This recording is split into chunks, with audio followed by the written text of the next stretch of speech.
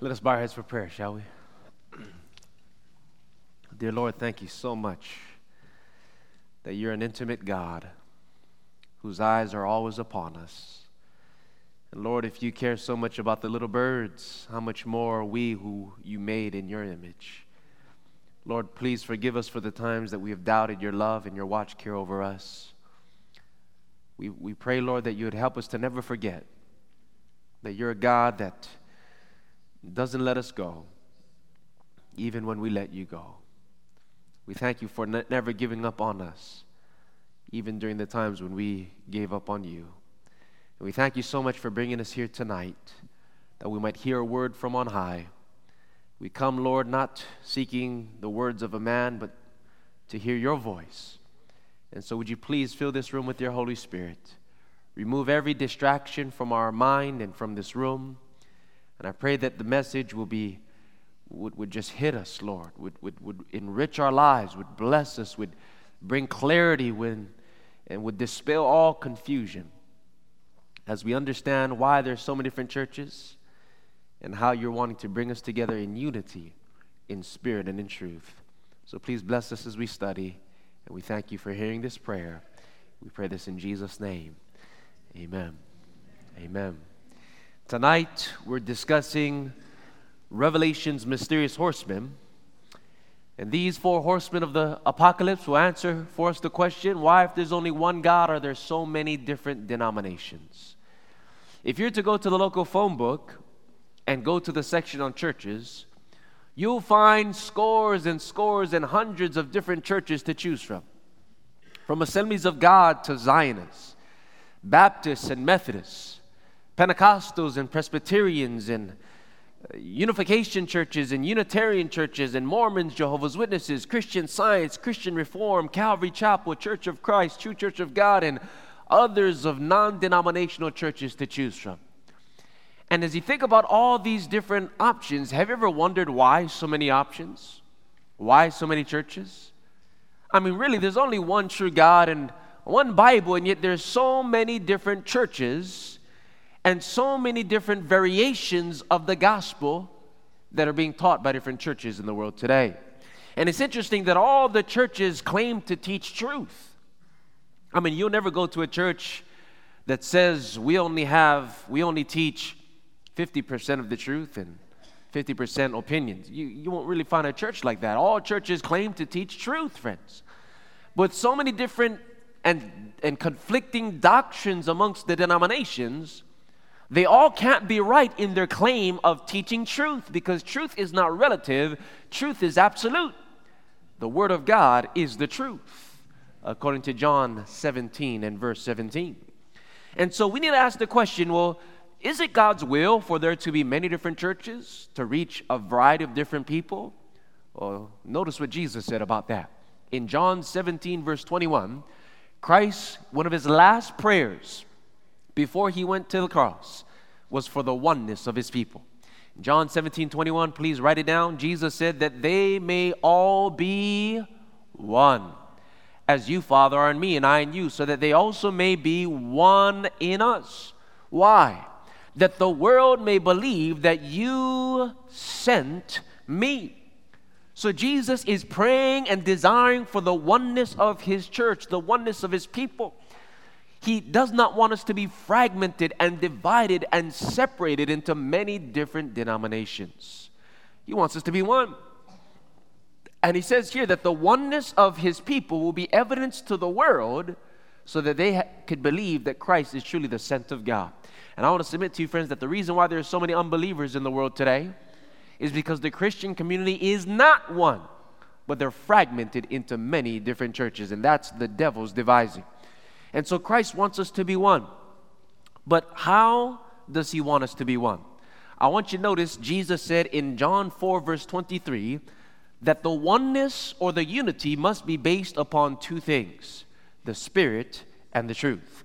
Jesus said, but the hour is coming and now is when the what kind of worshipers? Now, friends, if there are true worshipers, that means there also has to be false worshipers, right?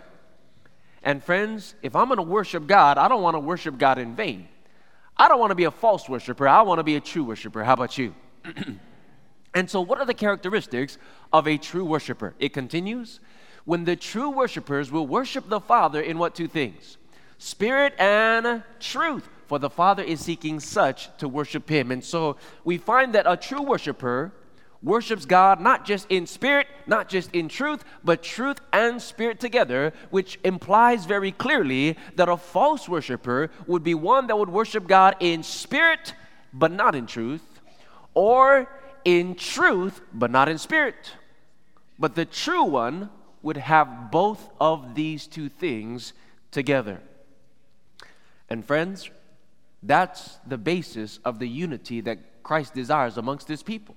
Not just a unity in spirit, not just a unity in truth, but a unity in spirit and in truth that makes us a true worshiper. Now, listen, friends, for every truth that God has, Satan has a what? A counterfeit. And there is a true, genuine unity that God desires for His people, but there's also a counterfeit unity that is spreading across the Christian churches of the world today. It's an ecumenical unity where people are saying, let's just come together in the spirit, but not in truth. They're saying, let's put aside all our doctrinal differences. In other words, it doesn't really matter what you believe or what I believe. Let's put aside doctrines. What they're really saying is let's put aside what we believe truth is, and let's just come together in spirit. And it sounds good, friends. It sounds nice. But here's the thing. God in His Word never calls us to compromise the truth of the Bible for the sake of unity and harmony and spirit. In fact, Jesus told us that one of His primary reasons for coming to the world was not to bring a sense of harmony and unity, but rather to bring truth. Notice in Matthew 10, verse 34. Write it down. Jesus said, "Think not that I am come to send peace on earth. I am not come to send peace, but a what? A sword." In other words, the primary reason why Jesus came to the world was not to bring world peace in a general way where everyone just all gets together and is in harmony with one another. Jesus came to bring a sword, friends. And what is that sword? It is the sword of the Spirit, which is the Word of God. And that's how we know what truth is. In other words, Christ came to bring truth. And when we know truth, the truth shall make us free. Can you say amen? But friends, one of the characteristics of a sword, the sword of the Lord, the Word of God, is that sometimes it brings division. Isn't that right? It separates us from the world. Now, the truth makes us free. Therefore, it does bring peace. But not a superficial peace like what people are wanting in the world today, but an inward peace.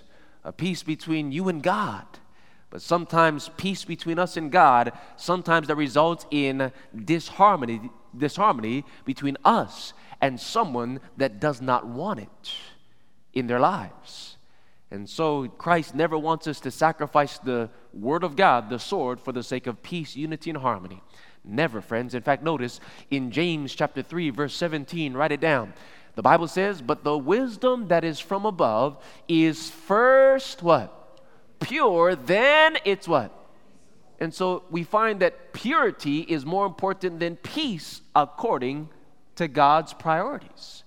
That the wisdom from above, the truth, the knowledge of God is pure first, then it's peaceable, gentle, and easy to be entreated, full of mercy and good fruits, without partiality and without hypocrisy. So God is interested in that we understand the pure message of the wisdom from God. And then after that, it does bring peace. And so, while the Father is seeking for true worshipers, so also is the Son, Jesus Christ. In fact, notice what Jesus said in John 10, verse 16. He says that He has sheep that are scattered in many different folds. But notice He doesn't want them to remain scattered. He wants to bring them together in unity. Jesus said in John 10:16, "And other sheep I have which are not of this fold." Stop right there. He is the gentle shepherd. We are the sheep of His pasture. And as individuals, when we accept Christ, we are accepting Him as our shepherd, the one that leads us. Amen? Another word for shepherd is pastor. He is the true pastor of the church. And here the pastor says that he has sheep that are not of this fold. In other words, Christ has believers, individuals who trust and have faith in Him that are not of the fold. I'll be the first one to tell you, friends, that God has His people in every single fold, every single church, every single denomination under the sun. Amen? Because there's individuals in every church, Catholic and Protestant alike, non-denominational, believers who are living up to all the light they have. And if they're sincere, living up to all the light they have, God recognizes them as His sheep. Amen? Every denomination is going to be represented in heaven. I believe that with all my heart. Why? Because God judges us only based upon the knowledge or the light we have. Can you say amen? Jesus said it like this. He said, "This is the condemnation, that light is come into the world, but men love darkness rather than light because their deeds were evil." In other words, there's no condemnation for being in darkness. What does that mean? There's no condemnation for not knowing all the truth. The condemnation comes when the light comes, but we say no thank you to the light, and we cling to the darkness of our own beliefs or our own former traditions. And so there are individuals in every single church that have some of the light, and they're sincere, and they're living up to all that light. And friends, I believe they're going to be saved in God's kingdom. But here's the thing, friends. Is it God's will for His sheep to be scattered in all the different folds, churches, and denominations? No. The rest of the verse says, "Them also I must bring, and they will hear my voice. And there will be" how many? "One flock, and the same way there's only one true shepherd," that's Jesus Christ, one true pastor. According to His own words, there's only one true flock, friends. Now, there are many flocks in the world, but there's only one true flock. Many different churches, many different denominations.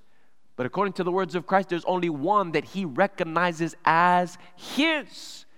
Now, He has all kinds of sheep that He recognizes as His in all the different flocks, but at the same rate, He has one. And so what He's doing is the gentle shepherd is calling His sheep from all the different flocks and folds and denominations, and He wants to bring them together in unity, in spirit, and in truth, so that there will be one. And if that makes sense, would you please say amen? Now, why is He doing this? Why is He interested in calling His sheep into one fold? Because listen, friends, not every path leads to the same destination. Not all roads lead to Rome, friends. I want you to notice Jesus said in Matthew 7:13 and 14 that there's only one road that leads to eternal life. Jesus said, "Enter by the narrow gate. For wide is the gate and broad is the way that leads to destruction. And there are," what? "Many who go in by it. Because narrow is the gate and difficult the way that leads to life, and there are few who find it." So not every path, not every road leads to the same destination, friends. In fact, Christ in this passage makes it clear that the way of the majority is the way of destruction. It says many go down the broad and easy path, but it's that narrow gate, that narrow road that few find. That's the one that leads to eternal life. And friends, why is it that only few find it? Here's the reason, friends, is because very few people really want to know truth. Most people just want to hear something that makes them feel good in their sins. Very few people want truth. Majority of people want a convenient religion that meets their own needs. And unfortunately, this is what has happened in Christianity today. Christianity has become a very popular religion. It has become a very easy, feel-good, nice religion. And many people are going to church not so much to learn the truth, but to get their praise on. They're going to church not to understand God's will for their lives, but rather to encourage them and to make them feel good. But friends, notice, Paul prophesied that this time would come within Christianity. In 2 Timothy 4, verse 3 and 4, "For the time will come when they will not endure" what kind of doctrine? "Sound doctrine, but after their own lusts shall they heap to themselves teachers, having itching ears, and they, the teachers, shall turn their ears from the truth, and shall be turned unto" what? Interesting, friends. Paul prophesied that within the church there will come a time when individuals, when church members won't want to hear the truth. They won't want to hear sound doctrines.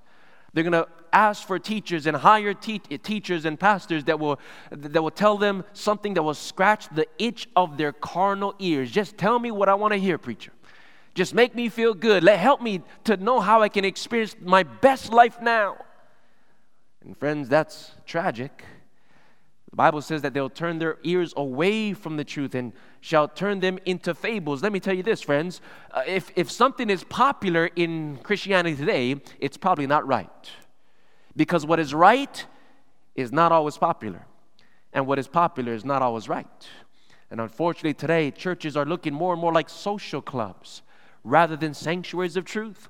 Theatrics are taking the place of the proclamation of the Word of God. And emotionalism is taking the place of the deep conviction of heart. And there's an increase of quantity with these mega churches and giga churches where entire stadiums are packed. But there's a decrease of spirituality. And when you hear what's coming from those pulpits, it's a lot of nice things. I liken it to cotton candy. You know what cotton candy is, right? Cotton candy Christianity. What is cotton? You see, there's the bread of life, but then there's cotton candy. And cotton candy, it's nice, it's colorful, it's sweet, it's fluffy, it's flowery, but when you put it in your mouth, it melts away and gives you no spiritual sustenance, just a sugar high. And that's how many sermons are like today. Friends, we don't want cotton candy Christianity. We want the bread of life. Can you say amen? Amen. This has substance, friends. And so it's not about making people feel good, but telling people what God's will is for their lives as it's revealed through Jesus and the teachings of the Bible.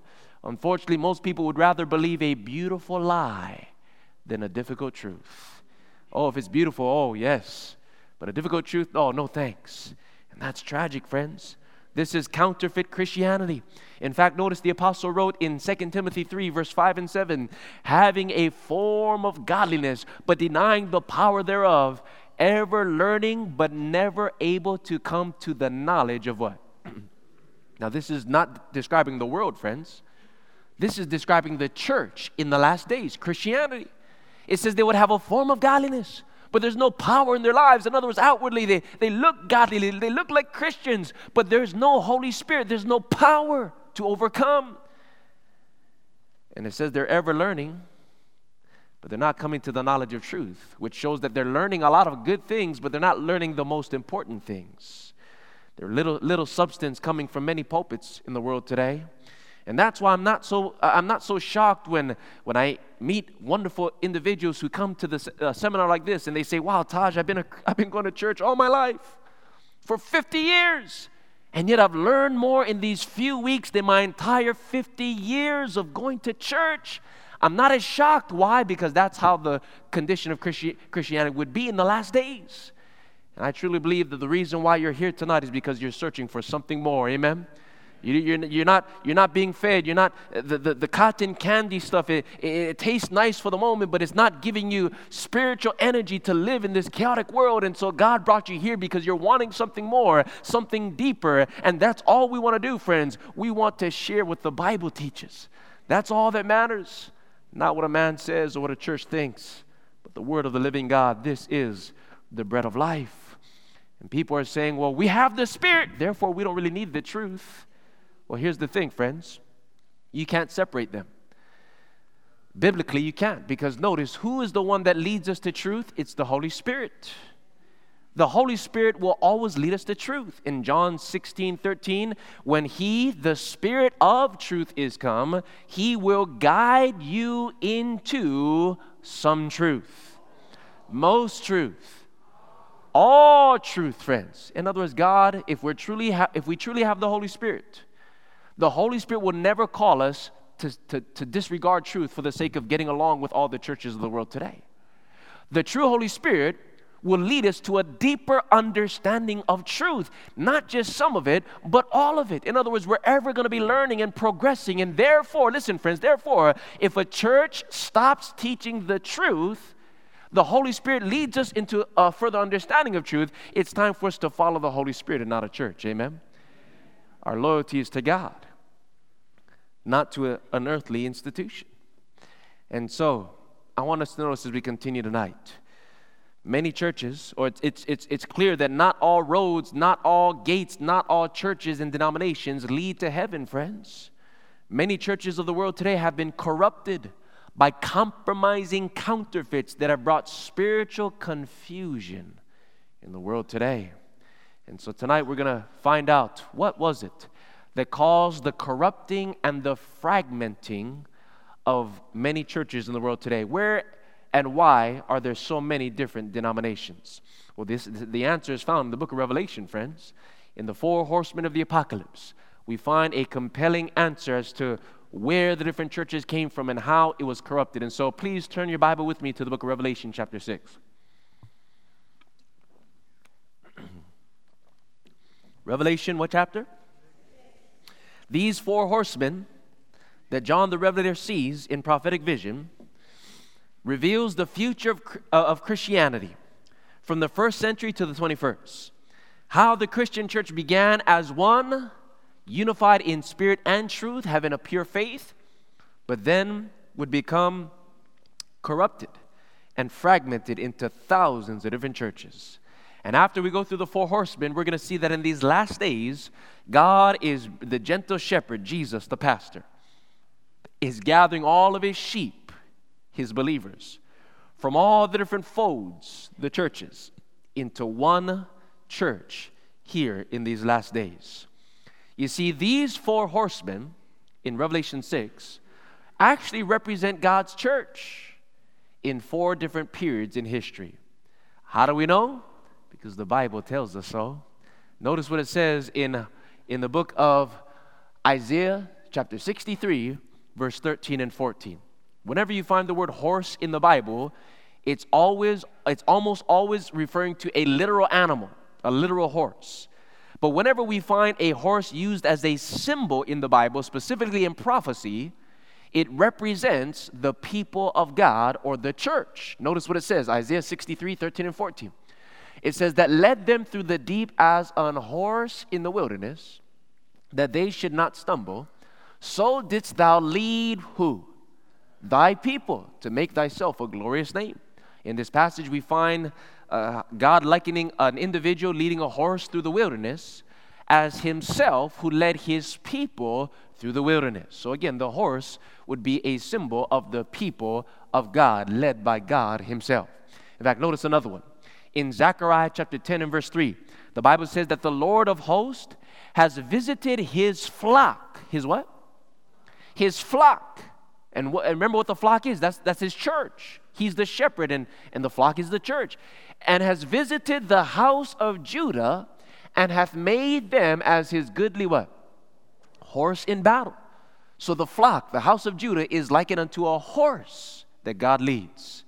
Now remember, we learned on another night that the house of Judah in the Old Testament represents the literal nation. But in the New Testament, it represents the spiritual nation. It represents the people of God. And so now as we lay that foundation, as we go to Revelation 6, we find 4 horsemen galloping across the prophetic scene, representing God's church, God's people, in 4 different time periods, in 4 different conditions. Notice with me as we go through this together. We're in Revelation chapter 6, beginning with verse 1. If you're there and if you're ready to study, would you please say amen? The Bible says, and I saw when the Lamb opened one of the seals, and I heard as it were the noise of thunder, and one of the beasts saying, come and see. Verse 2, and I saw and behold a, what color horse? A white horse. And he that sat on him had a bow, and a crown was given unto him, and he went forth conquering and to conquer. Here we find this horse is white, which is the color of purity and the color of truth. On this horse is a rider wearing a crown on his head with a bow in his hand. Who wears crowns, friends? Kings. And this king has a bow, and he goes forth conquering and to conquer. This represents God's people, God's church, during the days of the early apostles, when the truth of God's word and the gospel was spreading like wildfire throughout the world, and the kingdom of Christ was conquering with the arrows of truth, where people were hit and pierced with Holy Spirit conviction. It represents the time when the Christian faith was a pure faith. It was during the days of the early apostolic church. And the reason why their faith was pure is because they received their doctrines directly from the lips of Jesus Christ himself. It was not tainted with tradition and human speculation. In fact, when you read Revelation chapter 12, you'll find parallel imagery. Revelation 12, we're going to study this in detail tomorrow evening. Don't you miss it, friends. In Revelation 12, it describes a woman that is clothed in pure white garments. And that woman also represents the early apostolic church, the beloved bride of Christ. She is pure because her message is true. She received it directly from the lips of Christ. And we'll see that more clearly tomorrow night. But friends, this white horse time period represents the time when the Christian faith was a pure, powerful, and conquering faith, when truth was triumphing as Christ through the Holy Spirit through the apostles went out conquering souls from the kingdom of darkness and conquering them for the kingdom of light. In fact, notice the description of the early apostolic church. In Acts 5 verse 14, the Bible says that believers were increasingly added to the Lord, multitudes both of men and women. You remember on the day of Pentecost, 3,000 souls were baptized in a day. The church was triumphing, conquering, and to conquer. Individuals were brought and rescued from darkness and brought into the light. And this was a time when the Christian faith, as I mentioned, was pure. And the reason why it was pure is because notice the attitude of the apostles. In Acts 5:29, they said, we ought to obey who? God rather than men. And friends, whenever a church or an individual makes up their mind that God comes first before man, you can believe that the Lord is going to bless that church or individual with Holy Spirit power to spread that message to the four corners of the earth. And that's what was happening during the white horse time period. The message was triumphing. It was during the days of the early apostolic church from around 31 AD when Christ resurrected to about 100 AD. Satan had to do something to stop them, and he had to do it fast. And so what happened was this. He tried to persecute the New Testament church. And that's where the next horse comes upon the scene. Notice what it says in verse 4. Revelation 6, verse 4. It says, and there went out another horse. That was what color? What color? Red. That's the color of blood. And power was given to him that sat thereon to take peace from the earth, and that they should kill one another. And there was given unto him a great sword. Here we find the horse from being white in apostolic purity. Now the next one is red, which is the color of blood. And friends, the color of purity. Now the color of bloody persecution. This is what happened, friends. Satan saw the church triumphing, so he tried to stop them by beginning a fierce era of persecution. In fact, notice what it says in 2 Timothy chapter 3 and verse 12. The Bible says, whoever lives godly in Christ Jesus shall suffer what? And so when you live godly in Christ Jesus, you will excite the wrath of the dragon. And he's going to come after you, and he's going to persecute you. He's going to do his best to destroy your life. And that's what happened, friends. The church was living godly in Christ Jesus, the white horse time period. They were living godly. And so now Satan tried to persecute them, destroying them by persecution. The gospel message of peace was being trampled upon. You see, this red horse represents the time when the Christian faith was a blood-stained and persecuted faith. When you study history, you'll notice that Satan influenced the pagan Romans. The who? The pagan Romans to persecute that early church. And friends, all of the apostles except for one died a martyr's death at the hands of the pagan Roman Empire. Paul had his head chopped off by Emperor Nero. The apostle Peter was crucified upside down because he felt himself unworthy to be crucified like his Lord was. And those early Christians were thrown into the Colosseum there at Rome. I was there a few years ago. It was surreal to think that in that place, the entertainment of the day was to see Christians being devoured by wild animals, burnt alive at the stake to light up the nightly games. And we also went to the Mamertine prison there at Rome. Have you ever been to the city of Rome before? We went to the Mamertine prison. If you ever get there, go to the Mamertine prison where you can actually see the prison that the Apostle Peter and the Apostle Paul was imprisoned before they died a martyr's death. In that little damp, dingy dungeon, it was there that the Apostle Paul wrote the letter, his last letter to Timothy, the book of 2 Timothy, where in that letter, if you read 2 Timothy, the last part, he's asking for Timothy, bring my coat, because Paul knew that the winter months were ahead. And that dungeon would be so cold, and we were there during that time period. It was so surreal. As I mentioned, Peter crucified upside down. The Apostle Paul had his head chopped off by Nero. The Christians were persecuted, bloody persecution, and this lasted from around 100 to about 313 A.D. The Red Horse time period represents the time when the Christian faith was a persecuted faith, the persecuted church.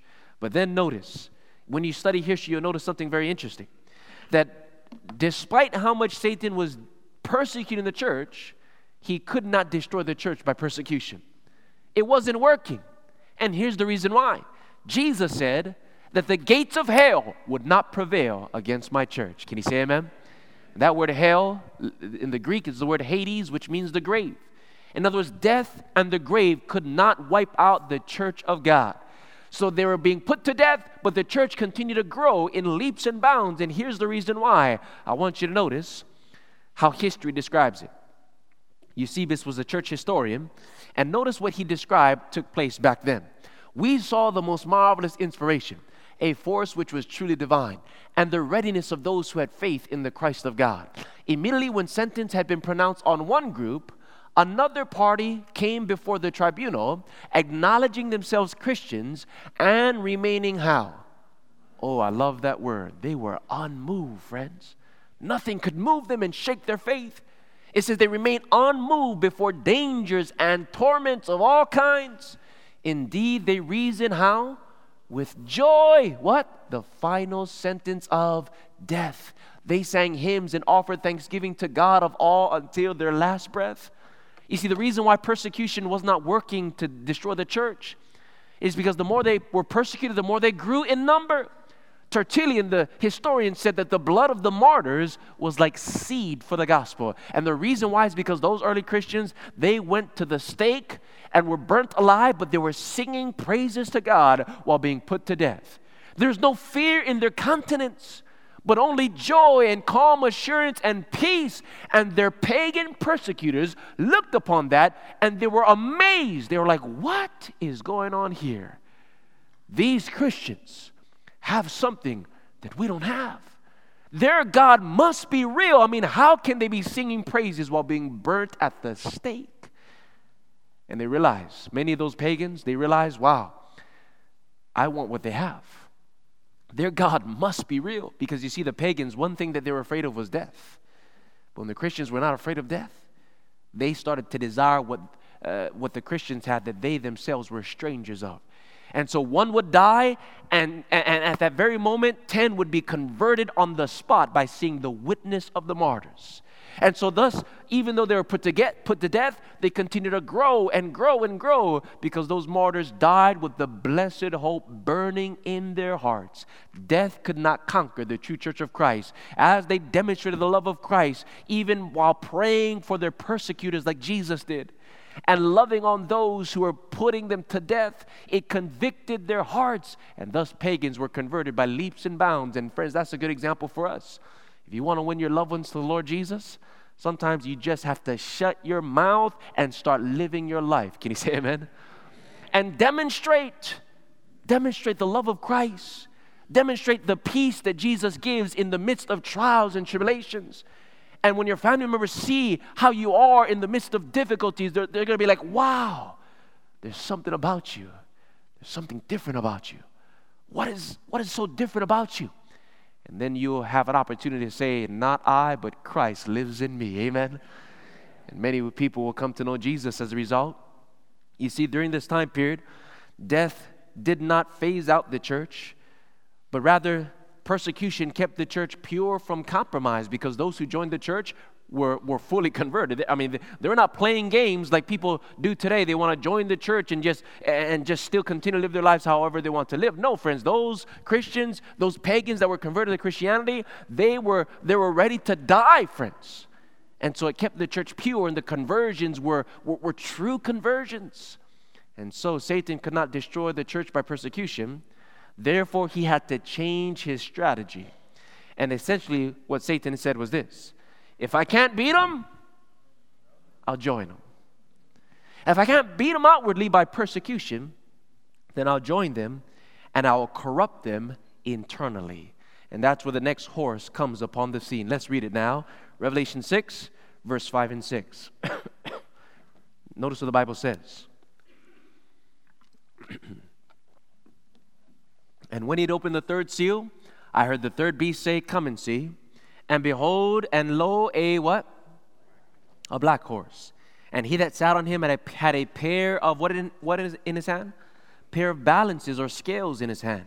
And I heard the voice in the midst of the four beasts say, a measure of wheat for a penny, and 3 measures of barley for a penny. See thou hurt not the oil and the wine. Here we find the horse from being white in apostolic purity, red to bloodied persecution, now a bargaining rider in black. And if you notice, he has a pair of balances, scales in his hand. And if you calculate what he's asking for what he's giving in return, he's asking for way too much for too little in return. And I want you to notice what a pair, in other words, the balances are faulty. It's false balances. And notice what those balances are a symbol of in the book of Proverbs chapter 11 and verse 1. Please write it down. Proverbs 11:1 says that a false or deceitful balance is what? Abomination to the Lord. But a just or a fair weight is his delight. So a false balance, that's what the writer has in his hands. It represents abominations. And so this black horse time period represents the time when deception, compromise brought untold abominations within the church. You see, the dark horse time period represents the darkness of compromise creeping within. It's when Satan infiltrated the church, bringing in a false light. It was the time that paganism walked right into the church to corrupt it from the inside out.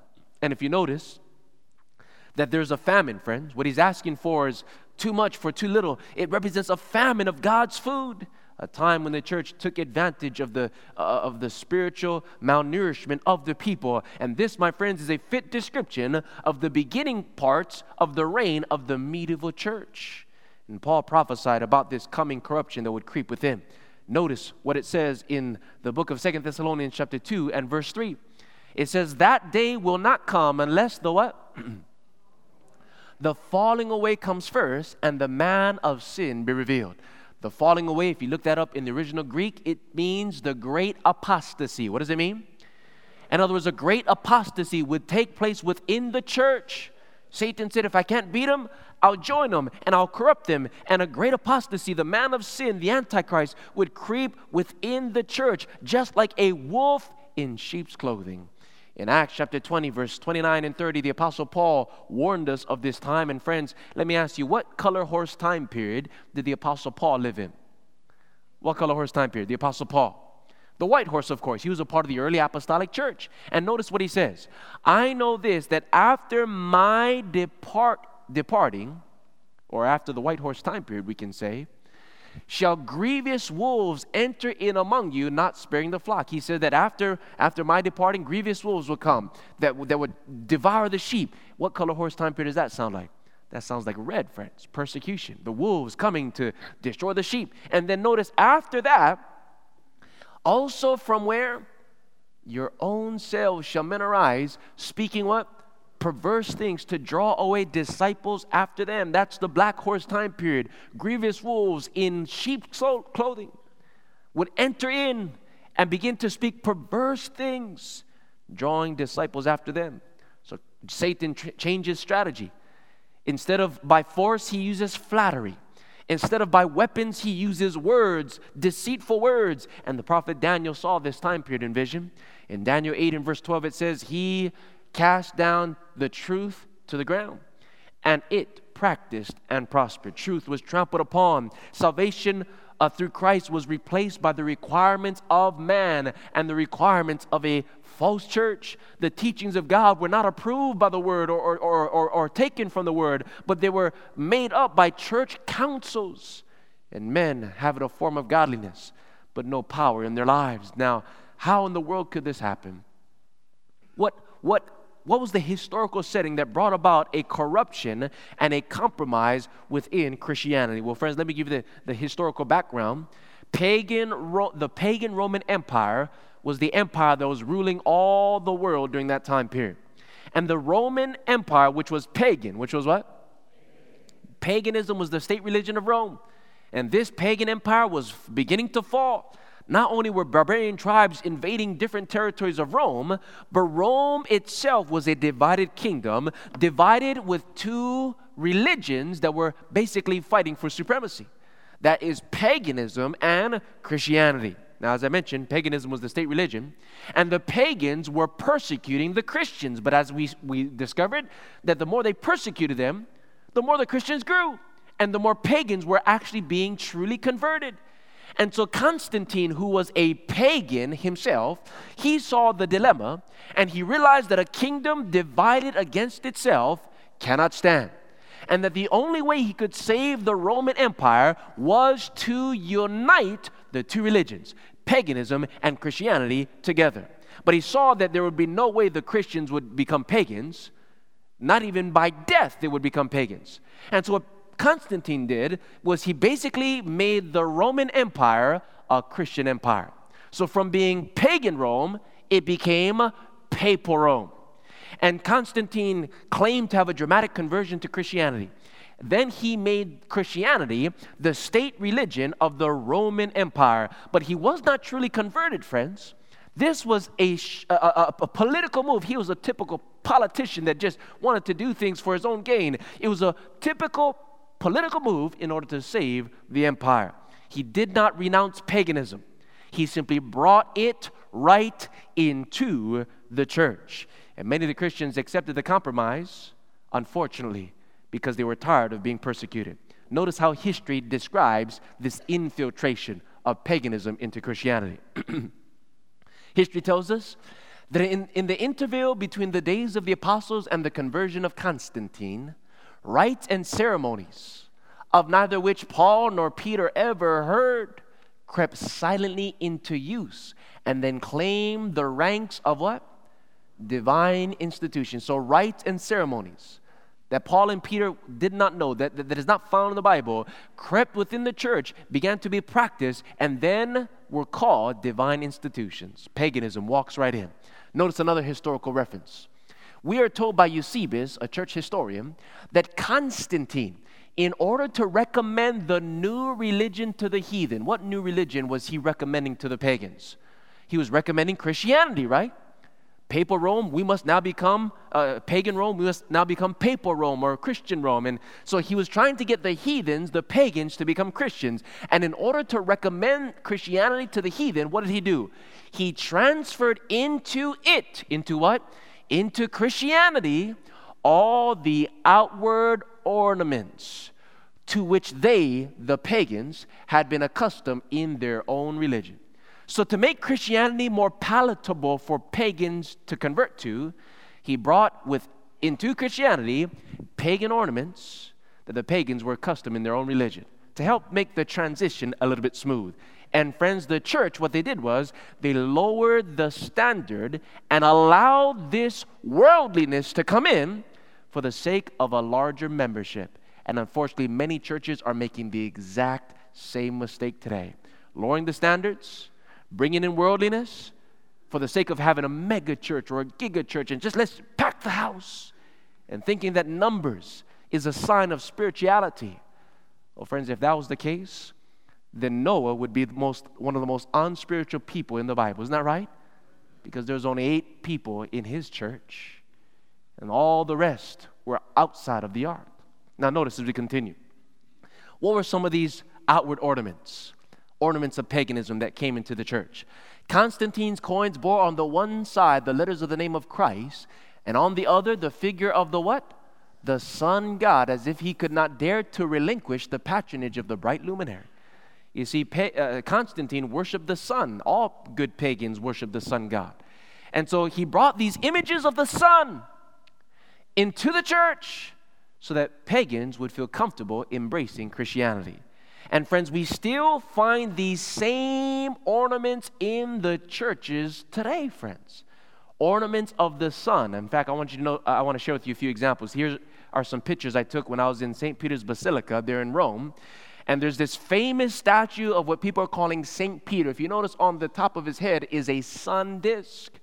It was a symbol of the sun god, friends, a uniting of paganism and Christianity together. And thousands of people visit the basilica every single year, and they bow down and they kiss the feet of this statue that they believe is St. Peter, and they pray to Peter. And friends, so much so that the toes have been worn down. Now, people are sincere when they do this. They think that they're doing the right thing, and we can't judge anyone's sincerity. Can you say amen? I mean, they're sincere. God sees their hearts. But what many people don't realize is that this is not a statue of St. Peter. It's actually a statue of the pagan sun god Jupiter, renamed to Peter during the early days, so that the pagans who used to worship Jupiter, now they're worshiping or they're praying to St. Peter, and it helped them embrace the Christian religion. Paganism, images of the sun crept within the church. Here's another, you see it all over the architecture and the statues and the pictures. The sun disk accentuated over and over again. Another picture of the nativity. What is emphasized? It's the sun, friends. The sun worship and Christian worship uniting together. Oh, I took these pictures when I was in all the different churches there at Rome. The sun disk, over and over again. Here's one that I took, the sunbeam right behind. And here's another one, the all-seeing eye in the middle of a sunburst. Notice this one. Instead of Jesus being in the middle and Mary and Joseph, they're on the side. And what's in the middle? It's the sun, friends. Why? Because the sun god was the primary god in paganism. And it was brought into the church. And this one was very shocking. Right next to the main altar there in St. Peter's Basilica, the headquarters, there's a statue of a woman, but instead of holding baby Jesus, who is she embracing? The sun, friends.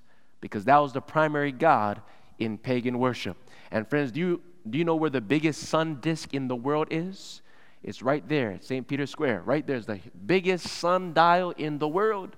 And this pillar in the middle is called an obelisk. It's a symbol of the sun, of the Egyptian sun god Ra. It brought into the church in the symbols in early times. If you notice, there's a whole bunch of hieroglyphics on that pillar. It's a very clear indication of how paganism walked right into the church. And it was during this time that individuals began to worship saints or pray to saints. And the saints became intercessors, setting aside the role of the Holy Spirit. They began to worship idols and crosses and pictures and angels. Well, how could the church begin to do this? What about the second commandment that clearly says that we should not make any graven images and bow down or worship them? How could the church rationalize this practice when it's clearly a violation of the second commandment? Well, friends, it was during this age of compromise that they thought to change God's times and laws. Remember we studied that before? It was then that the church sought to change God's law. And they totally got rid of the second commandment that had to do with bowing down and worshiping idols and images. If you read the catechism, the second commandment is completely deleted. It's gone, friends, in the catechism. And in order to still have 10 commandments, they split the 10th commandment into two. Commandment number 9 says, thou shalt not covet thy neighbor's wife. Commandment 10, thou shalt not covet thy neighbor's goods. Changing God's times and laws. Very, very shocking, but this is simply a matter of history. Also, during this age of compromise, the Black Horse time period, the pagans' day of the sun, Sunday, replaced the biblical Sabbath, which is the 7th day of the week. We call it Saturday. That's the true Sabbath. Notice what history says. History of the Eastern Church, page 184. The retention of the old pagan name of Dies Solis, that means Sunday, is in a great measure owing to the what? Union of pagan and Christian sentiment with which the first day of the week was recommended by Constantine to his subjects, pagan and Christian alike, as the venerable day of the what? So Constantine, he recommended that the church, that Christianity, we now keep Sunday the first day of the week. Why? Because that was the day in which the pagans worshiped the sun god. So to help paganism embrace Christianity, he brought in not just the idols of paganism, but also the false day of worship, Sunday, the first day of the week. And so that helped the pagans feel more comfortable. And they said, instead of worshiping the sun in the heavens, we're now worshiping the Son, Jesus Christ. But friends, this was a direct violation of the fourth commandment, which says, remember the Sabbath day to keep it holy. 6 days shalt thou labor and do all thy work, but the seventh day. Not a seventh day, but the 7 days, the Sabbath of the Lord thy God. Now, at first he just recommended it. But then in the year 321 AD, write it down, look it up for yourself. In 321 AD, Constantine passed the first Sunday law in order to unite the divided empire. He made Sunday worship the law of the state, and people had to worship on the pagans' day of worship. He said that, we're doing this in honor of the resurrection. But there's no verse in the Bible that says such a change was to be made. And so here we find, friends, things got dark. It was a time when corruption gradually settled within the church. The Black Horse time period represents the time when the Christian faith was a corrupted, compromised faith. It lasted from around 313 to about 538 AD. That's when the compromise gradually settled in. And if things can't get any worse, it actually gets worse, friends. We have one more horse. And notice what it says, Revelation 6 and verse 8. The Bible says, and I looked and behold what color horse? A pale horse. And his name that sat on him was Death, and hell followed with him. And power was given unto them over the fourth part of the earth to kill with the sword and with hunger and with death and with the beasts of the earth. Here we find from white in apostolic purity to red bloodied persecution to black as compromise and corruption crept within. Now it's pale, which is the color of decay and death. You see, pale is the color that people turn to just before they die. It's yellowish green. It's the color of sickly houseplants that don't get enough light. Isn't that right? When your plants in the house don't have light or water, it turns pale. It looks like it's alive, but it's pale. When you stay in the dark, physically, literally, you become pale. Friends, I have to tell you, growing up in Hawaii, there was a certain color I was, but when I moved to the mainland, I turned pale. We don't have as much sun here. Well, at least California is better than the East Coast, amen. But I used to be a lot darker than I was because I was always in the sun in Hawaii. But when there's no light, you turn pale, friends. And that's what happened to the church during the Dark Ages. During the Dark Ages, the light was removed. Thus, the church became pale. And what does the light represent? Psalms 119, 105, it says, thy word is a lamp unto my feet and a light unto my path. And friends, during the Dark Ages, the light of God's word was, the church said it's illegal. You cannot read the Bible. You cannot own the Bible. In fact, in the Dark Ages, if you were caught with the word of God, you would be burnt alive at the stake. Terrible, friends. And so when you take away the light, what do you have as a result? The Dark Ages. And when there's no light, you turn pale. It's the color of decay and death. And so this pale horse represents the time when the Christian faith was a dead and a dying faith. The light was almost extinguished, and spiritual death came as a result. Notice how history describes the church of the Dark Ages. Here's history again. It says, the new Christians were, who are the new Christians? The pagan converts, those who converted from paganism into Christianity. And so it says the new Christians were, as far as thinking and habits went, that's their beliefs and their lifestyle. As far as thinking and habits went, they were the what? The same old pagans. Their surge into the churches did not wipe out paganism. In other words, Christianity did not truly take the place of paganism. Well, what happened then? On the contrary, hordes of baptized pagans meant that paganism had what? Diluted the moral energies of organized Christianity to the point of impotence. So friends, what happened was this. Pagans were not truly getting converted. but rather it diluted the power of Christianity to the point where they became impotent. And that word impotent means you can't reproduce. And when you can't reproduce, you end up dying. It's pale, friends. It's the color of death. In fact, notice another historical quote. It says, Christianity became an established religion in the Roman Empire and took the place of paganism. Christianity, as it existed in the Dark Ages, might be termed what? Baptized paganism. That's all it was, friends. It was paganism with a Christian garment. It was paganism with a Christian name. And true Christianity had to go underground. And the organized visible church was not truly the church of God. It was not, friends. It was paganism with a Christian name. And that's what happens when you lower your standards and you compromise the truth in order to get more people in your church. What happens is this: the world is never converted to the church. Always what happens is that the church is converted to the world, friends. Whenever a church lowers their standards in order to get buddy-buddy with unbelievers, those unbelievers are not converted. They may start coming to church, but friends, what happens is the church gets converted and becomes like the world. And unfortunately, that's the condition of many churches of the world today. And that's the reason why people don't want to endure sound doctrines, but after their own lust, their own carnal desires, because they're not truly converted, they just want to hire pastors that will tell them good, smooth, easy, fluffy, flowery messages. Tell me it's going to be okay, and I'll put some money in the offering plate. And that's a tragedy, friends. And that's why in this seminar, it doesn't matter what a man says, just the Word of God. Amen? We don't want cotton candy. We want the bread of life. Can you say amen? And so what happened was this. The false religious system became head of the state. And now during the Dark Ages, the church used the military power of the state to enforce its doctrines upon the consciences of individuals. Church and state united, friends. The church used the armies of the state to enforce its false teachings. And those who wanted to remain faithful to God and His pure word, they were now hunted down by the church and put to death, friends, in cruel ways. Many of them were burnt at the stake.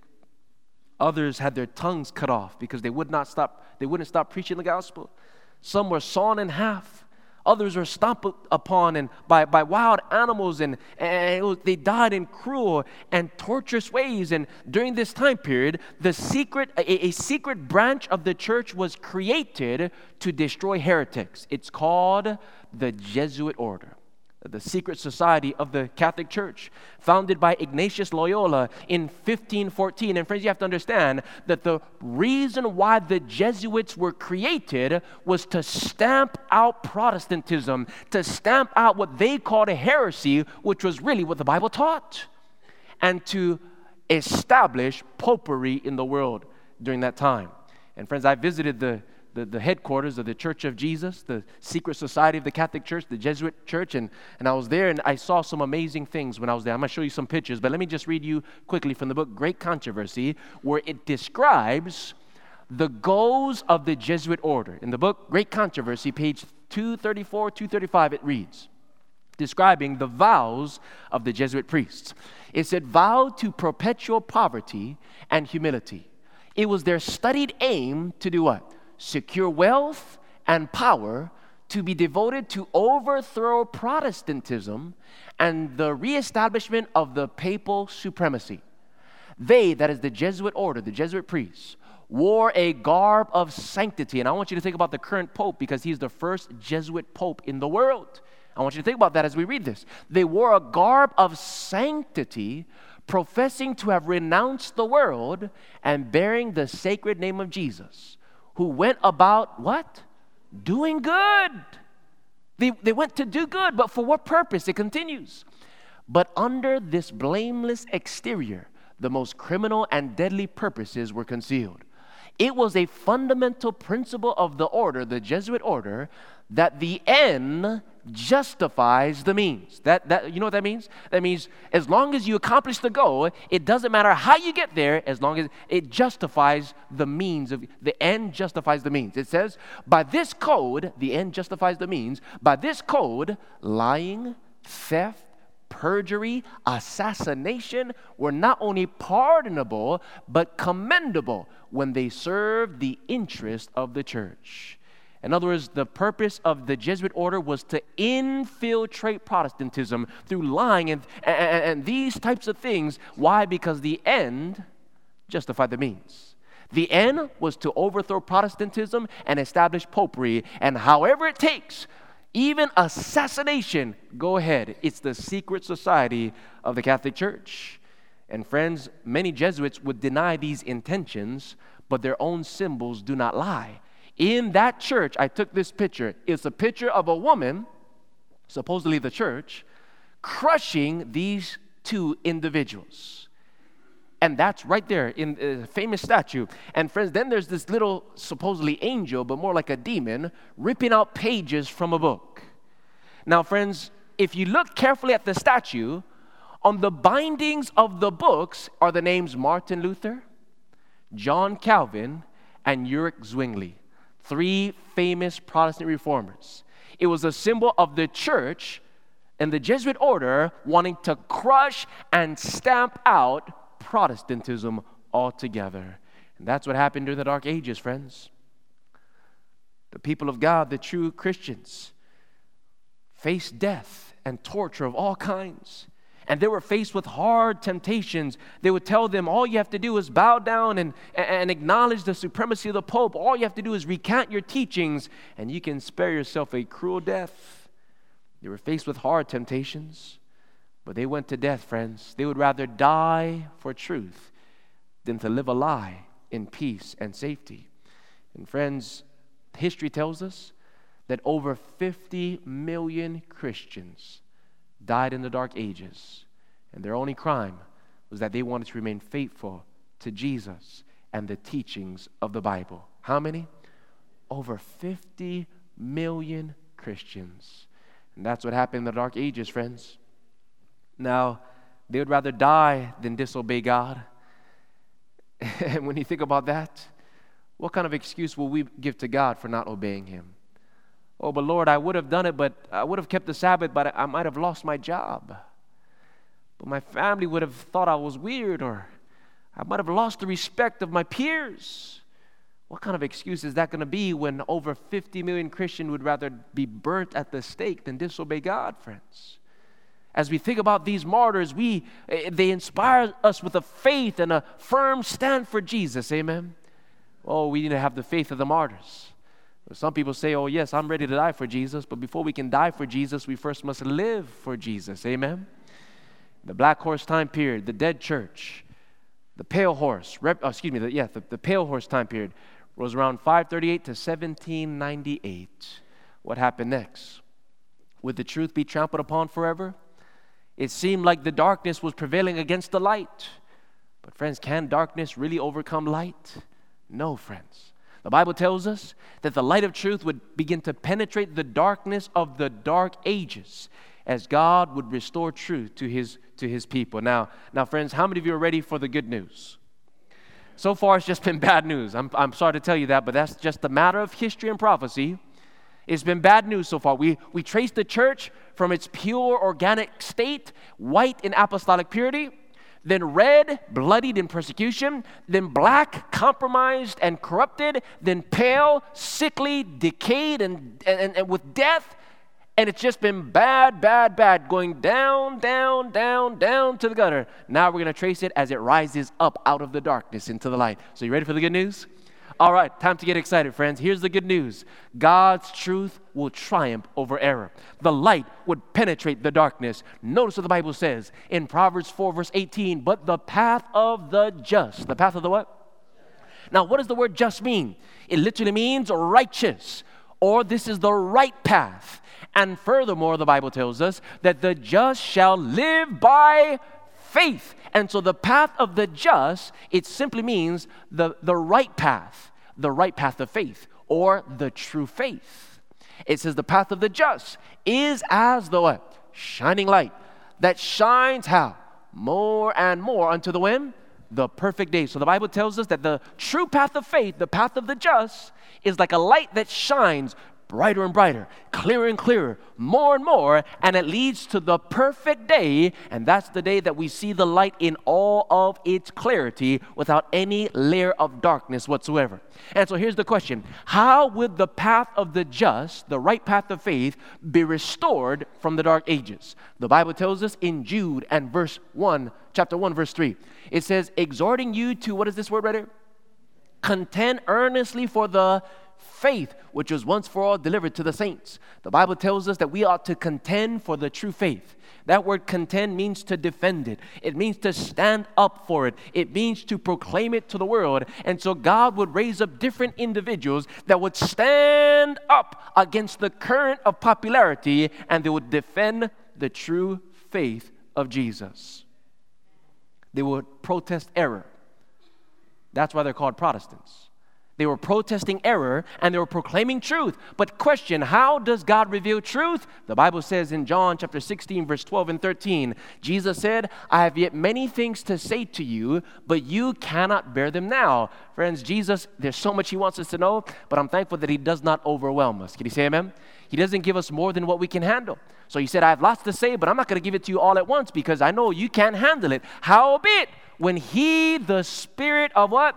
Truth is come, he will guide you into not just some of it, not just most of it, but into all of it. And the word guide denotes that it is a process. Amen? There's a progression of truth that God's people will understand more clearly as they allow the Spirit of truth to guide them. And remember, friends, what constitutes a true worshiper? One that worships God in spirit and truth. So these are true worshipers who allow the Spirit of truth to guide them into all truth, but not all at once, because he has so much to say, we can't bear them now. Therefore, he reveals it to us gradually, brighter and brighter, clearer and clearer, more and more. Just like when the sun rises, it gradually dispels the darkness of the night so that our eyes might be able to adjust to the light. For example, why does God do this? Because think about it. When your eyes are accustomed to darkness and someone turns on the light all at once, it's blinding, isn't it? You remember when you fell asleep before your spouse came in the room and turned on the light and the light was shining and you start yelling, turn off the light. I used to do that a lot when I was first married, but I learned now not to do that. When your eyes are accustomed to darkness and the light turns on, it's blinding. So what God did, he did not restore all the light of truth all at once because people in the dark ages would turn from it. And so what he did is he did it gradually. He rose up different men and women to restore different parts of the truth, and thus leading step by step into all truth until Revelation 14:12 says that God's end-time people will have all the truth, the perfect faith of Jesus. It says, here's the patience, the endurance of the saints. Here are they that keep the commandments of God and the what? The faith what? Of Jesus. Notice, God's end-time people, they not only have faith in Jesus, because every church claims to have faith in Jesus, but more than just faith in Jesus, they have the faith of Jesus. The same faith Jesus had, they had. You see, the word in is a word of position. It's a word of what? But the word of is a word of possession. They are not only positioned in Christ, but they possess Christ in them. They have the same faith Jesus had. Now tell me, the faith of Jesus, is that a complete or an incomplete faith? It's a complete faith. So the Bible is saying that the God's end-time people will truly be led by the Holy Spirit into all truth. They're not just going to have a part of it. They're going to have the whole thing. Why? Because they've allowed the Holy Spirit to lead them. Their loyalty is not to a man or to a church, but to the Spirit as it leads them into all truth. And if that makes sense, would you please say amen? So now let me give you the history quickly before we close. How the faith of Jesus was restored from the darkness of the dark ages. God rose up different individuals. The first prominent group was the Bible-believing Waldensians. These individuals, these Christians who lived in the mountainous villages of northern Italy and southern France, they were the ones that held to the ancient faith even when a time when it was outlawed by the church. And these mountainous regions provided refuge from papal persecutions. At the approach of papal armies, these Bible-believing Christians would run to the rocks in the mountains and the caves in the mountains, and they found seclusion and refuge from their papal persecutors. And we were there a few years ago. We climbed up some of these mountains. I took this picture. Here's the opening of one of the caves that the Waldensians would hide in, and they would worship God. And friends, the opening of the cave was so small, you had to get on your hands and knees in order to get through. But once you were inside, it was a big opening, a flat area on the bottom, and kind of looks like a church. The walls were slanted going in. As it went up, there was light shining from the top of a flat opening here, and then an elevated part where probably the preacher preached from. And it was in these caves that during the Dark Ages, God's people found refuge, and they held to the ancient faith. We went in that cave and we sang praises to God. We sang hymns, and I was there just enjoying. I just couldn't help. I was just praising God, thinking about what it must have been like living during that age of compromise. And in those mountains, they had their own Bible college, the School of the Barbs, the School of the Uncles, where individuals would spend months at a time in these rock cabins, hand copying the Bible, studying the Word of God, preparing to be missionaries. And on these exact rock tables, they would hand copy portions of the Scripture. And they would hide portions of the Scriptures. They would sew it into their clothing. And then they would go out to the busy streets and cities of the area, claiming to be merchants. But whenever they found someone that was interested in spiritual things, they would pass a portion of the Word of God to them, sharing the faith. And we went into the Waldensian Museum. And in one of the glass cabinets was, I took this picture. This right here is a ring. And on the top of the ring was a little compartment. And out of this compartment was this little piece of paper. You know what that is? That's the Word of God, friends. Hand copied by those Waldensians. You couldn't read it with your eye. You had to have a magnifying glass. But this is the great length that they went to preserve the ancient faith. And God used them, the Bible-believing Waldenses, to restore the long-forgotten truth that the Bible and the Bible only should be the sole rule of faith. Can you say amen? But the Waldensians didn't have all the truth. There's a lot that they did not understand. So God had to raise up somebody else with another truth to restore. John Hus was his name. He was from the Czech Republic. Back then it was called Bohemia. He was a Catholic priest that began to denounce the heresy and the corruptions he saw within his church. He said, "My mind is chained to the Bible. Obedience to God is my motto." And because of his faith in Jesus, he was martyred, burnt alive at the stake on July 6 in the year 1415. And friends, we were there. We went to the exact spot where John Hus was burnt alive. There's a big boulder there commemorating that spot. And God used John Hus, this former Catholic priest, to begin a revival throughout the Slovakian region. And when everyone left, I climbed up on that rock and just pictured what it must have been like to give my life for the Lord Jesus. It was a very surreal experience. And God used John Hus to restore the long-forgotten truth that we need to obey God, not man. And that whenever man's laws contradict God's laws, we put God first in our lives. Can you say amen? But John Hus didn't have all the truth. There was more. So God rose up somebody else to contend earnestly for the faith. Martin Luther, who started the Lutheran movement.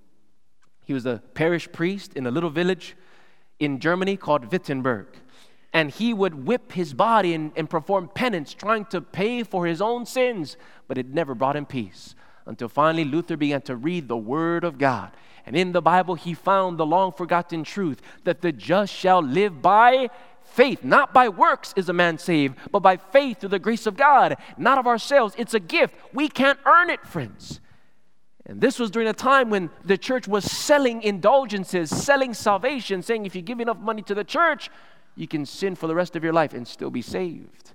And Luther protested the indulgences that was sold by Tetzel. And he said, no, the just shall live by faith.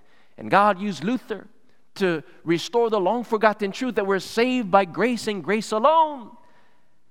But friends, there was a lot that Luther didn't understand. He got that one right, but there was more God wanted to reveal. So God rose up another reformer by the name of John Calvin from Geneva. That was the city of refuge during the Dark Ages. He had a school there, and he would teach and preach and train missionaries in that time period there in Switzerland. And God used him to restore the truth of Christian growth, and that we need to grow and mature as Christians. And out of his teachings, the Presbyterian Church was born.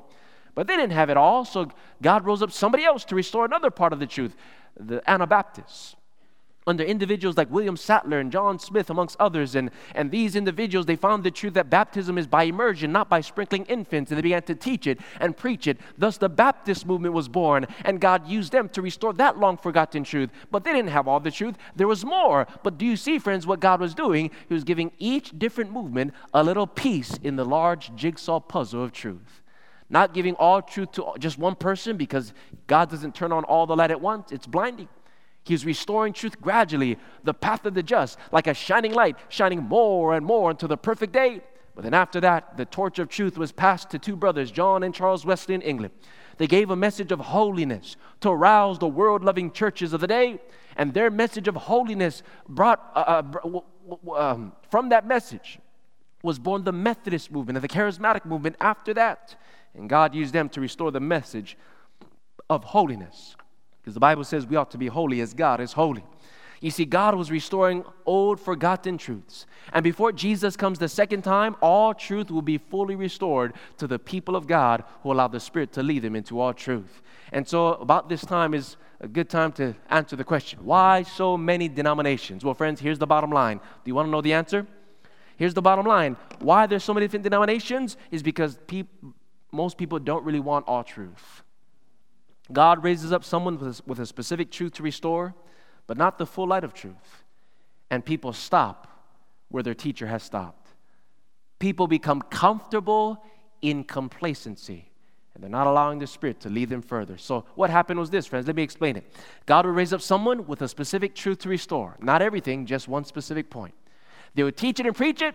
People would accept it, believe it, and they would follow. A movement or a church denomination would be born. But the members would only go as far as the leader went. And so if Martin Luther didn't teach it, we're not going to believe it because we're Lutherans. And they would stop right there. But friends, the Spirit moved on and would raise up somebody else with another truth to restore. People would hear it, believe it, a church movement would be born, but the people would only go as far as the leader went. And so if John Calvin didn't teach it, we're not going to believe it because we're Presbyterians. And they would stop right there, stuck in a rut, in spiritual complacency. And so the Spirit had to bypass and move on to raise up somebody else with another truth to restore. People would believe it and accept it. A church movement and denomination would be born, but the people again would only go as far as the leader went. And so if William Sattler and John Smith didn't teach it, we're not going to believe it because we're Baptists. We're born it and we're going to die a Baptist. What shallow thinking, friends. The Spirit had to move on, raise up somebody else with another truth, and people accepted. A movement would be born, but the people would only go as far as the leaders went. And so if the Wesleyan brothers didn't teach it, we're not going to accept it because we're Presbyterian. And they stopped right there. Friends, here's the point. Our loyalty should never belong to a man, a teacher, a church, an institution, but only the Holy Spirit. Can you say amen? We should never get stuck in a spiritual rut. And we can only be loyal to a movement if that movement is open to allow the Holy Spirit to lead them into a greater understanding of the truth of God's Word. But what happened in the Dark Ages? They would stop. And so the cycle would repeat over and over and over again. And that's why there was an explosion of so many different denominations in the world today. Our loyalty must be to Christ and to His Word. Can you say amen? So we find that God did use these movements, but they stopped short of God's ideal. So the Spirit moved on. And what happened after that? What other truths were yet to be restored? In the 1800s, God rose up another reformer by the name of William Miller. What was his name? He was a Baptist preacher who began to study the Word of God, especially the prophecies of Daniel and Revelation. And he realized that Jesus is coming again. No one was talking about the second coming during that time period. And so he began to teach it and preach it. At that same time, another man by the name of Manuel Lacunza in South America, Johann Bengel in Germany, Edward Irving in Scotland, and out of these individuals' teachings, an Adventist movement was born. But friends, Adventist wasn't a denomination at first. It was simply a people from many different churches who believed that Jesus was coming again. And friends, let me ask you, how many of you believe that Jesus is coming again?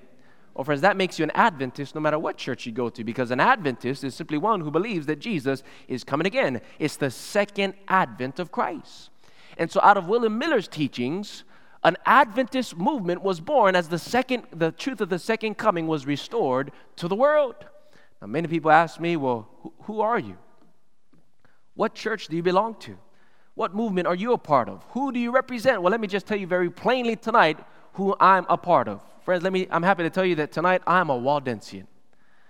Because like the Waldensians, I believe that the Bible and the Bible only should be the soul of authority. Do you believe that?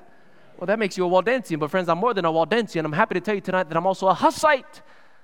Because like John Huss, I believe that I ought to obey God rather than man. Do you believe that? Well, that makes you a Hussite. But friends, I'm more than a Hussite. I'm happy to tell you tonight that I'm also a Lutheran. I'm a Lutheran. I belong to the Lutheran movement because like Martin Luther, I believe, I believe that the only way I'm going to be saved is by the grace of God. Do you believe that? Well, that makes you a Lutheran, but friends, I'm more than a Lutheran. I'm also a Presbyterian. Because like the Presbyterians, I believe that as Christians, we ought to continue to grow in grace, as the Bible says. Amen? But I'm more than just a Presbyterian. I'm also a Baptist. I belong to the Baptist movement. Why? Because like those Anabaptists, I believe that baptism by immersion is what the Bible teaches. Don't you believe that? But friends, I'm more than a Baptist. If you stop right there, you've fallen short. I'm not only a Lutheran and a Presbyterian and a Baptist, I'm also a Methodist. Because like the Wesleyans, I believe that we ought to live holy lives because the Bible says, be ye holy even as I am holy, says the Lord. If you believe that, you say amen. Well, that makes you a Methodist. Well, I'm more than a Methodist. I'm also a Pentecostal because I believe like the Pentecostals that I must be filled with the Holy Spirit. Can you say amen?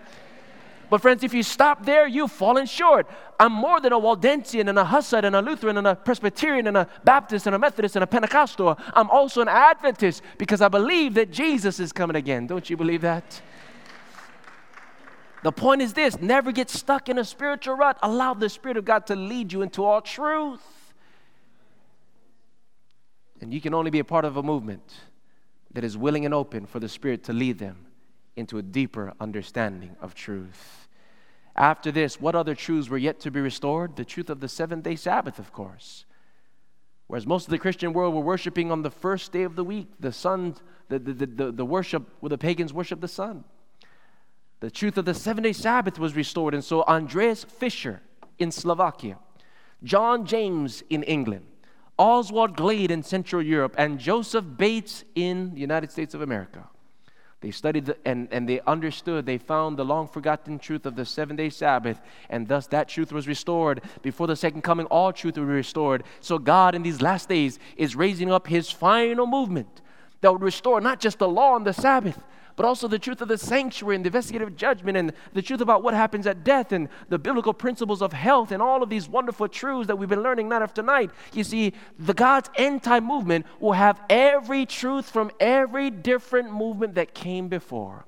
They would have the accumulated knowledge of every generation that came before. And this end-time movement is a group of people that are wanting it all, not just some of it, but the whole thing.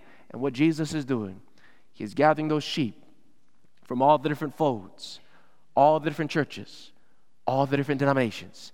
And He's wanting to bring them together, not just in spirit, but spirit and truth. And notice how this final movement is described.